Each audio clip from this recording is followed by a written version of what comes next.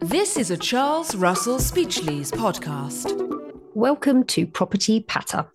My name is Emma Humphreys, and I'm joined today by two of my fellow partners from Charles Russell Speechlys.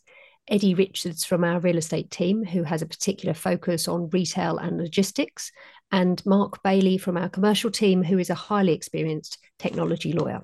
Now, we're all aware of the shift from high street to online retail, with an ever-present expectation from consumers for not only quick delivery of goods, but also delivery to the door or their local store or pickup point. Today, we're going to have a look at the impact of that change on property other than the retail stores. We're also going to talk about the data which sits behind all of this and how it's stored, including cloud migration and data centres. Now, if we start with logistics, that phrase can cover all manner of things, but Eddie, what does you mean when you talk about logistics? As you say, consumers want faster, more flexible ways to make their purchases, and the pandemic accelerated the trend towards online purchases. And whilst that move has slowed slightly, online sales remain well ahead of pre-pandemic levels. To facilitate speedy, flexible delivery, not to mention the returns process, retailers require large storage and distribution facilities.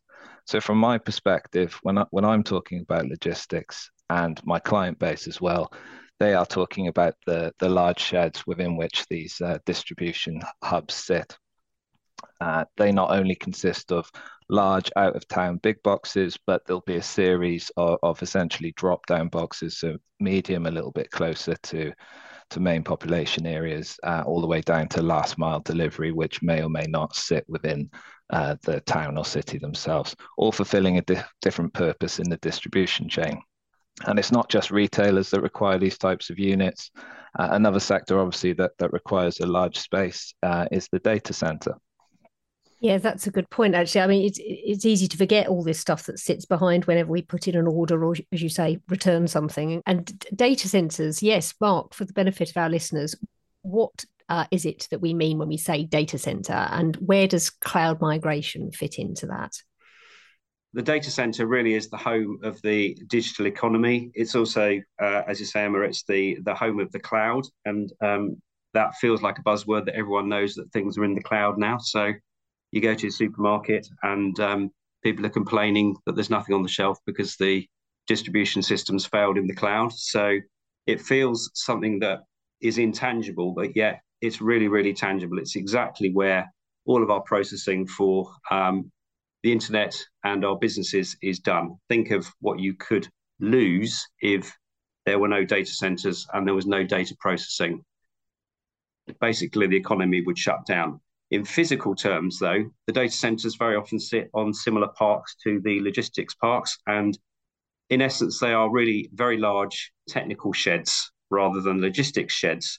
And if we boil down to that a little bit further, a data center can be a physical room or a building or a facility or a campus that houses IT infrastructure, which builds and runs the delivery of application and services. So that could be running storage for data, it could be running a website, it could be running a logistics system.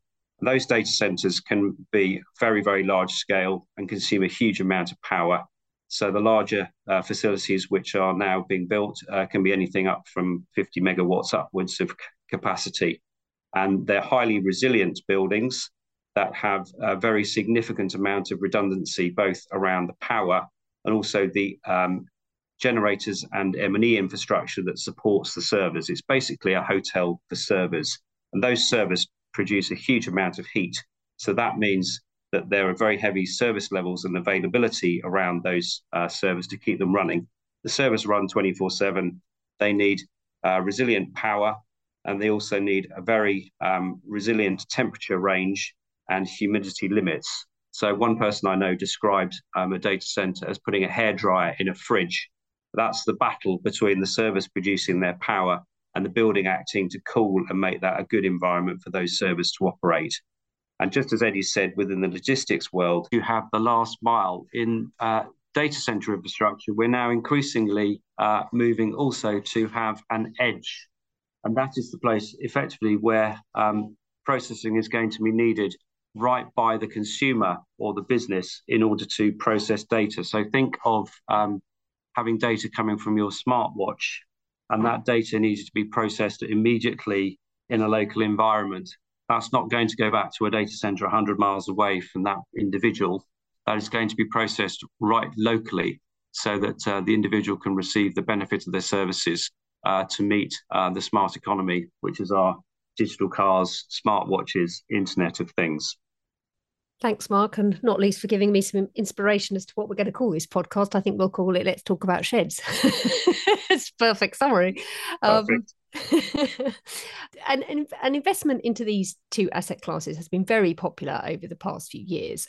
Is that still the case? I mean, I'm assuming from what you're saying it is. Eddie, on the logistics side, is it still an attractive sector? I mean, the short answer is yes, Emma. As you mentioned, as offices became ghost towns during the pandemic, investors sought to deploy their capital into alternative asset classes. And the shift in consumer trend that we mentioned made distribution units an attractive proposition. That move fueled a rise in purchase price. And following the year of turbulence, which spiked with the Trussonomics, there has been now a rebasing of that price, and it's slowly coming down to a manageable level. The cost of debt has increased significantly, and sellers are finally accepting that they're going to have to move downwards to allow players to move back into the market. But it remains attractive because there's a scarcity of good quality stock, and historically low rents means that distribution centres in the right location still represent a good investment option with a lot of latent rent increase to be had there. And as well as consumer trends, geopolitical events mean that companies continue to review how they operate, and they're looking to add resilience to their supply chain. This can involve consolidating older stock and relocating to larger purpose-built higher spec units, as well as onshoring manufacture and storage. Some companies are also choosing to hold on to more stock than they once would have, meaning that the demand on space and quality of said space is likely to remain in the short to medium term, meaning that rental growth will be good, and investors will continue to look at that asset class as a solid investment. Yeah, that sounds sensible. And particularly, as you say, with everything that's going on geopolitically, I think that's bound to have an effect, isn't it, on this market and this desire to be more self-sufficient. And presumably, Mark, particularly with various things we've seen, the same is true for data centers, I imagine, is it? Yes, very much so. I think it's probably still a fairly specialist market. There are a lot of people who want to invest in data centers or feel like it is attractive, but it is not necessarily for the faint-hearted. So there is a relatively small number of specialist providers of finance to the sector, and it's quite heavily dominated by some large infrastructure funds as well. So that's one aspect, but the market is generally growing. The UK, I think the prediction from CBRE is that there's going to be around a gigawatt of data center capacity in the UK by the end of the year. And so the demand, obviously, for IT services is going to continue to grow.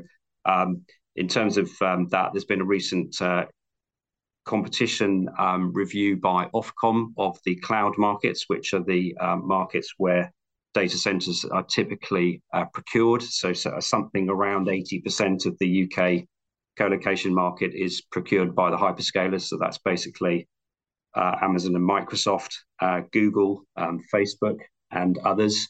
And so they are sharing probably, again, 70 to 80% of that market in terms of the infrastructure market. So their demand will pretty much drive the sector.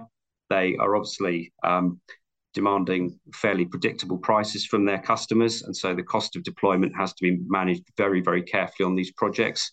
And that does have an impact in relation to the availability of finance. But overall, strong market, again, as Eddie said, affected by the interest rates, but people seem to be adjusting to that.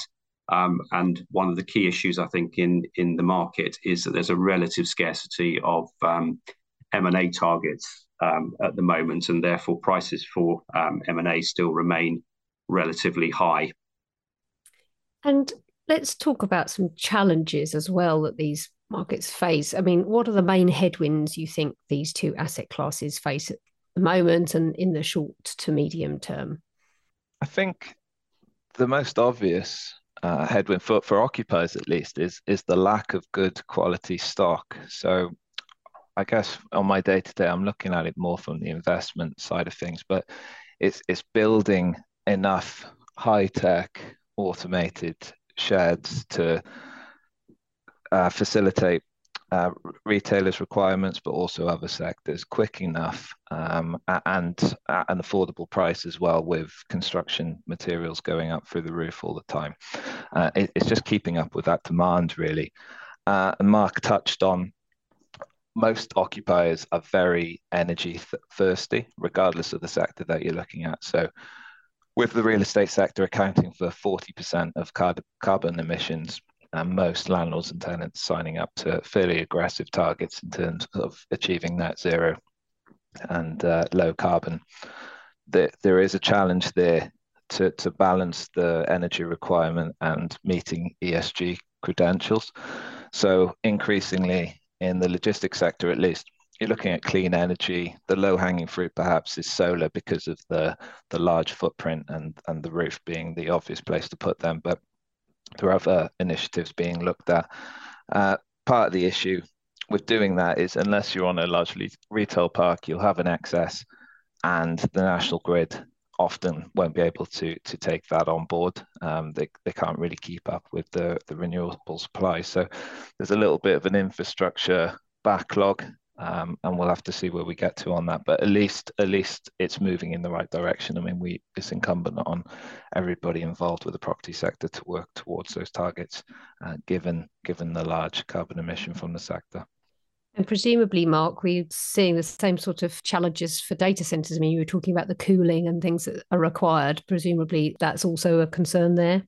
Yeah, very much. I think in terms of data centers, I'd probably echo what Eddie says on steroids. So in effect, if you look at a typical data center, the consumption of energy for that is probably, as I say, in the megawatts for the larger facilities, and around half the cost of operating a data center is probably energy based, and therefore the cost of energy gets passed through to the end customer, but clearly is a very large component. So the design issues around that are very significant, and there's been a very strong drive, obviously, to lead to more energy efficient designs. And in the data center world, there's a calculation called PUE, power use effectiveness, which measures that partly to measure how much the building consumes as against how much the IT servers consume. And the aim is to get to as low a PUE as possible. So the design constraints are always there to do that, but also to ensure that the facility keeps running. So that technological shift will continue. We'll move to more sort of black buildings and more automated services there, but that is a continual evolution of M&E technology, infrastructure technology. So those constraints will continue. Ironically, actually, one of the largest constraints may be the insatiable demand from the hyperscalers to actually obtain new facilities. So there is some concern that demand could outstrip supply, and that could be a factor of itself.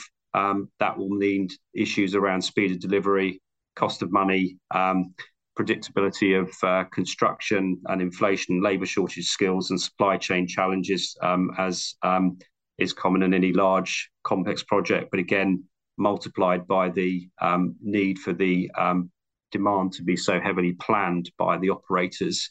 And then, as we said, the primary restriction probably is power. So in the markets in Europe, there's been a very strong constraint of power in Slough, which is one of the main UK markets. Dublin's had similar issues, as has Amsterdam, and there have been some effective moratoriums by some authorities in order to cut down the amount of new data center construction. So that regulatory aspect as to where the power is going is quite political. I think in a recent survey, the Greater London Authority, GLA, said that data centre demand for power was probably outstripping all the other demand on a combined basis for the rest of the region. And once you get into those types of debates, obviously power allocation, who can purchase clean power and use clean power, can become a very, very strong issue that is going to drive part of the issue around data usage. And I think being slightly contrarian here, a lot of data stored in data centers could be reduced, but we haven't yet seen a huge pressure to do that. Obviously, data protection regulation requires data only to be stored for defined periods, but the amount of data which is held in these data centers continues to multiply. And so whether anyone is ever going to take the ambitious step of trying to encourage that data to be minimized or put in some form of colder or warmer storage to reduce energy consumption might be something we see. That's a neat segue, I think, into our final issue, which is very much ESG. The industry has been very, very aware of the carbon footprint which it produces, and there's been a lot of work done to educate in the sector that the larger data center operators are not horrible polluters that are just killing the planet.